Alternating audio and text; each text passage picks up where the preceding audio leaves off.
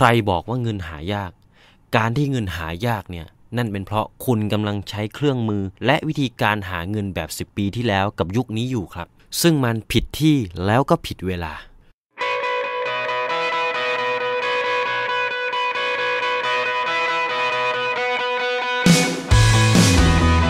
สมัยนี้หาเงินยากเศรษฐกิจไม่ดีจะทำธุรกิจอะไร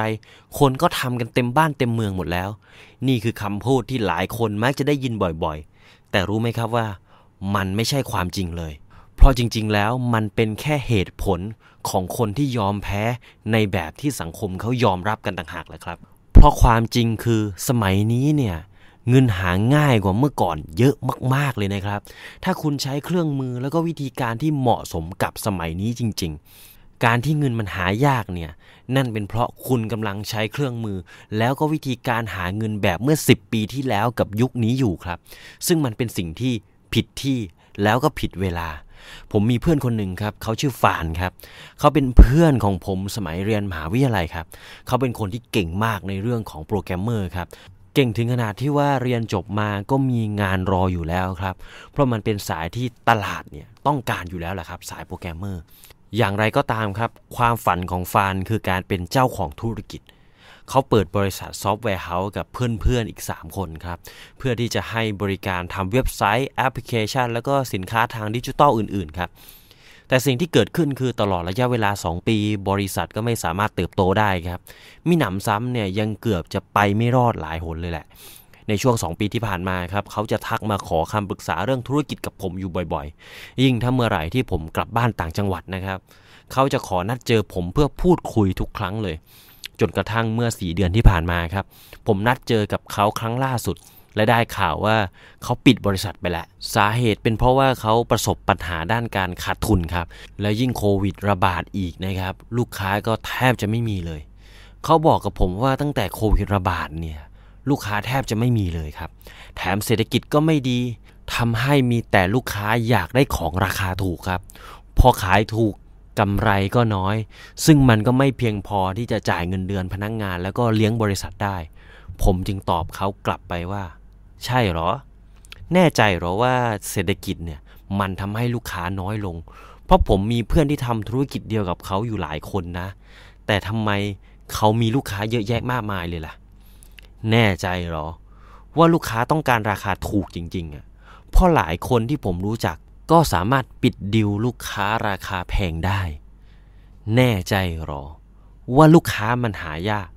หรือจริงๆแล้วลูกค้าต่างหากที่หาเองไม่เจอเพราะว่าเองไม่ได้อยู่บนออนไลน์เพื่อนผมทำหน้างงๆครับพอผมเห็นอย่างนั้นเนี่ยผมก็เลยหยิบ iPad ขึ้นมาครับพร้อมกับเปิดสไลด์ที่ผมเตรียมเอาไว้เพื่อสอนในคลาสออนไลน์ซิกเนเจอร์ก่อนที่คลาสจะเปิดอย่างเป็นทางการครับจากนั้นผมก็อธิบายให้เขาฟังว่าเวลาเองอยากจะได้คอมพิวเตอร์สักเครื่องเนี่ยเองทำยังไงเดินไปหน้าร้านแล้วก็ซื้อคอมพิวเตอร์มาเลยหรือเปล่าเพื่อนผมตอบกลับมาว่า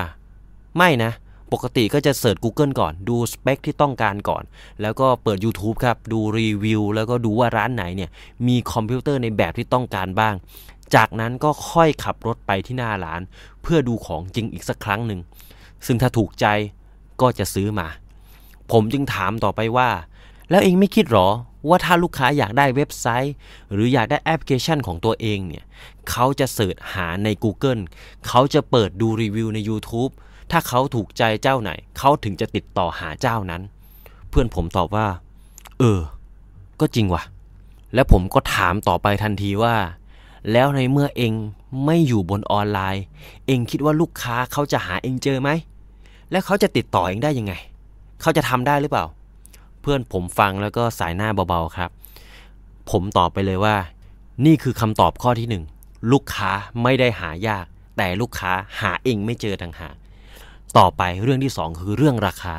ผมถามก็ต่อครับว่าแล้วเวลาเองซื้อคอมพิวเตอร์เนี่ยเองเดินไปร้านที่ราคาถูกที่สุดหรือเปล่าแล้วที่เองเสิร์ชหาเนี่ยมันมีร้านที่ราคาถูกกว่าร้านที่เองตัดสินใจซื้อมาไหมเพื่อนผมตอบว่าก็มีนะมีร้านที่ถูกกว่าเยอะเลยผมก็เลยสวนไปเลยครับว่าเอ้า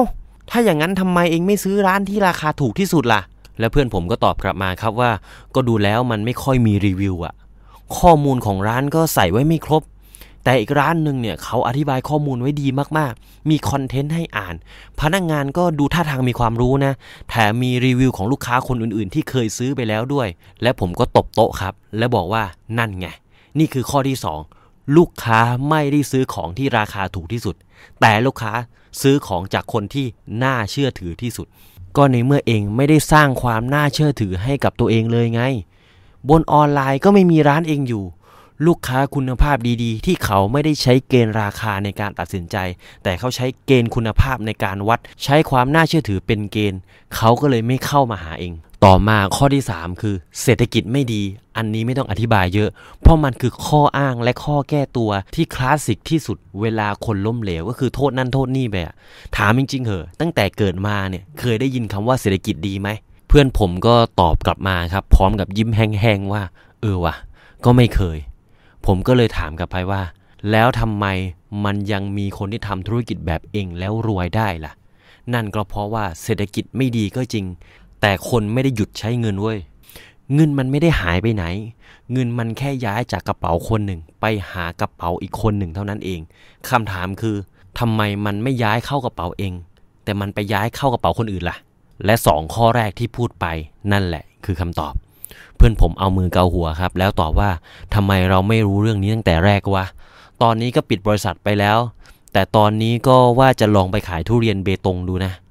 ผมก็บอกว่างั้นเองก็เอาความรู้นี้ไปใช้กับธุรกิจทุเรียนสิหลังจากที่ผมคุยกับเพื่อนสักพักครับเขาก็ขอสมัครเข้ามาเรียนในคลาสออนไลน์ซิกเนเจอร์ด้วยเพราะที่ผมอธิบายให้เขาฟังเนี่ยมันเป็นแค่1จาก10บทเรียนเท่านั้นเอง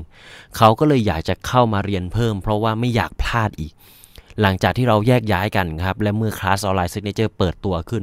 เขาก็เข้ามาเรียนทุกคลาสไม่เคยพลาดเลยครับแต่สิ่งที่แตกต่างคือหลังจากเรียนจบเขาหายไปนานมากเลยครับเขาไม่ทักมาคุยกับผมเหมือนเดิม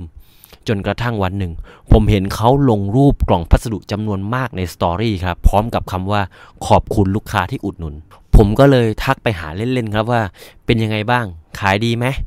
เพื่อนผมตอบกลับมา3คำครับก็คือขายได้ 20,000 กว่าบาทแล้วลูกค้าที่เข้ามาเนี่ยไม่สนใจราคาเลยนะมีกำลังซื้อกันทั้งนั้นขอคุณภาพอย่างเดียวและคำสุดท้ายก็คือว่าเดี๋ยวมาโม้นะแพ็คของแป๊บแล้วเขาก็หายไปเลยครับซึ่งผมก็รู้ทันทีเลยว่าเพื่อนผมเนี่ยกำลังสนุกกับยอดขายที่เข้ามาอย่างมหาศาลแน่ๆเพราะผมเองก็ผ่านจุดนี้มาแล้วครับคือขายของทั้งวันทั้งคืนน่ะขายจนแทบไม่มีเวลาไปสุงสิงกับใครเลยผมจึงแซวกลับไปว่ายินดีด้วยคุยไม่ได้แล้วสินะเพื่อนจะรวยซึ่งเพื่อนผมก็เงียบหายไปเป็นวันเลยครับแล้วมาตอบผมอีกทีว่าขอบคุณมากนะที่ให้คำปรึกษาออนไลน์เนี่ยมันเอาเรื่องจริงๆเลยว่ะถ้ายอดขายมันมาเนี่ยโหดมากๆเลยตอนแรกว่าจะทำแค่ขำๆนะแต่ตอนนี้ไม่ขำแล้วว่ะเอาจริงเลยไว้เจอกันแล้วเดี๋ยวจะเล่าให้ฟังแบบเต็มๆหลังจากนั้นเขาก็เล่าเรื่องการทำธุรกิจให้ฟังด้วยหน้าตาที่ยิ้มแย้มครับผิดกับทุกๆครั้งที่เจอกันเลยแหละเขาเล่าว่าตอนนี้เนี่ยเจ้าใหญ่เริ่มมาสั่งกับเขาแล้วครับเพราะทุกคนเนี่ยให้ความเชื่อถือตอนนี้ก็กำลังหาโอกาสดีลกับซัพพลายเออร์เจ้าใหญ่ๆอยู่คือตัวเขาเนี่ยไม่ต้องมีสวนทุเรียนก็ได้ครับไม่ต้องมีสินค้าเป็นของตัวเองก็ได้ทำหน้าที่เป็นคนขายครับหายอดขายมาให้กับคนที่เป็นเจ้าของสวนทุเรียนเพราะเท่าที่ไปศึกษาจริงนะครับคือเกษตรกรส่วนใหญ่เนี่ยผลิตของดีๆออกมาได้ครับแต่เขาขายไม่เป็นครับและพอเราสามารถทำยอดขายผ่านออนไลน์ได้เยอะๆและสามารถขายราคาแพงๆได้ก็มีแต่คนอยากจะเอาของดีๆมาให้เราช่วยขายตอนนี้ครับเขาก็เริ่มได้คอนเนคชั่นกับคนในวงการทุเรียนมากมายเลยครับและเห็นช่องทางเลยว่าธุรกิจนี้เนี่ยเติบโตได้อีกเยอะเลยอย่างไรก็ตามครับธุรกิจที่เขาเคยทำก็ไม่ทิ้งครับตอนนี้เขาก็ลองไปสมัครงานประจำในบริษัทเพื่อหาประสบการณ์การทำธุรกิจเพิ่มถ้าพร้อมเมื่อไหร่ก็จะกลับมาเปิดบริษัทอีกครั้งแต่ครั้งนี้ก็จะไม่ให้พลาดแบบเดิมอีกด้วยการเอาวิชาการตลาดออนไลน์ที่ได้เรียนจากคลาสออนไลน์ซิกเนเจอร์เนี่ยมาใช้นี่แสดงให้เห็นแล้วครับว่าถ้าคุณใช้เครื่องมือที่เหมาะสมกับยุคทำให้ถูกเวลาหาเงินให้ถูกที่ผลลัพธ์มันแตกต่างขนาดไหนคิดใหม่ทำใหม่แล้วคุณจะพบว่าเงินมันหาง่ายอย่างกับเสกได้เลยแหละครับ ดังนั้นครับถ้าใครอยากจะลุยกับผมนะครับอยากจะลุยไปด้วยกันอยากจะเข้ามาเรียนในคลาสออนไลน์ซิกเนเจอร์ก็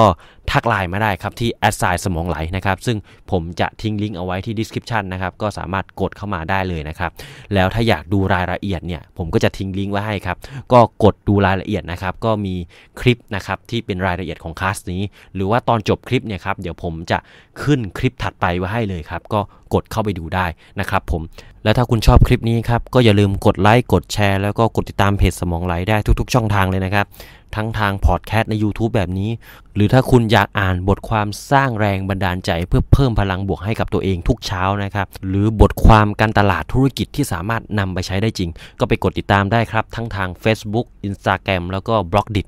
และอย่าลืมกดสั่นกระดิ่งด้วยนะครับคุณจะได้ไม่พลาดอาหารสมองดีๆที่ผมจะมีมาเสิร์ฟให้คุณทุกวันสำหรับวันนี้ผมก็ต้องขอบคุณทุกคนที่เข้ามารับชมรับฟังนะครับผมขอลาทุกคนไปก่อนครับสวัสดีครับ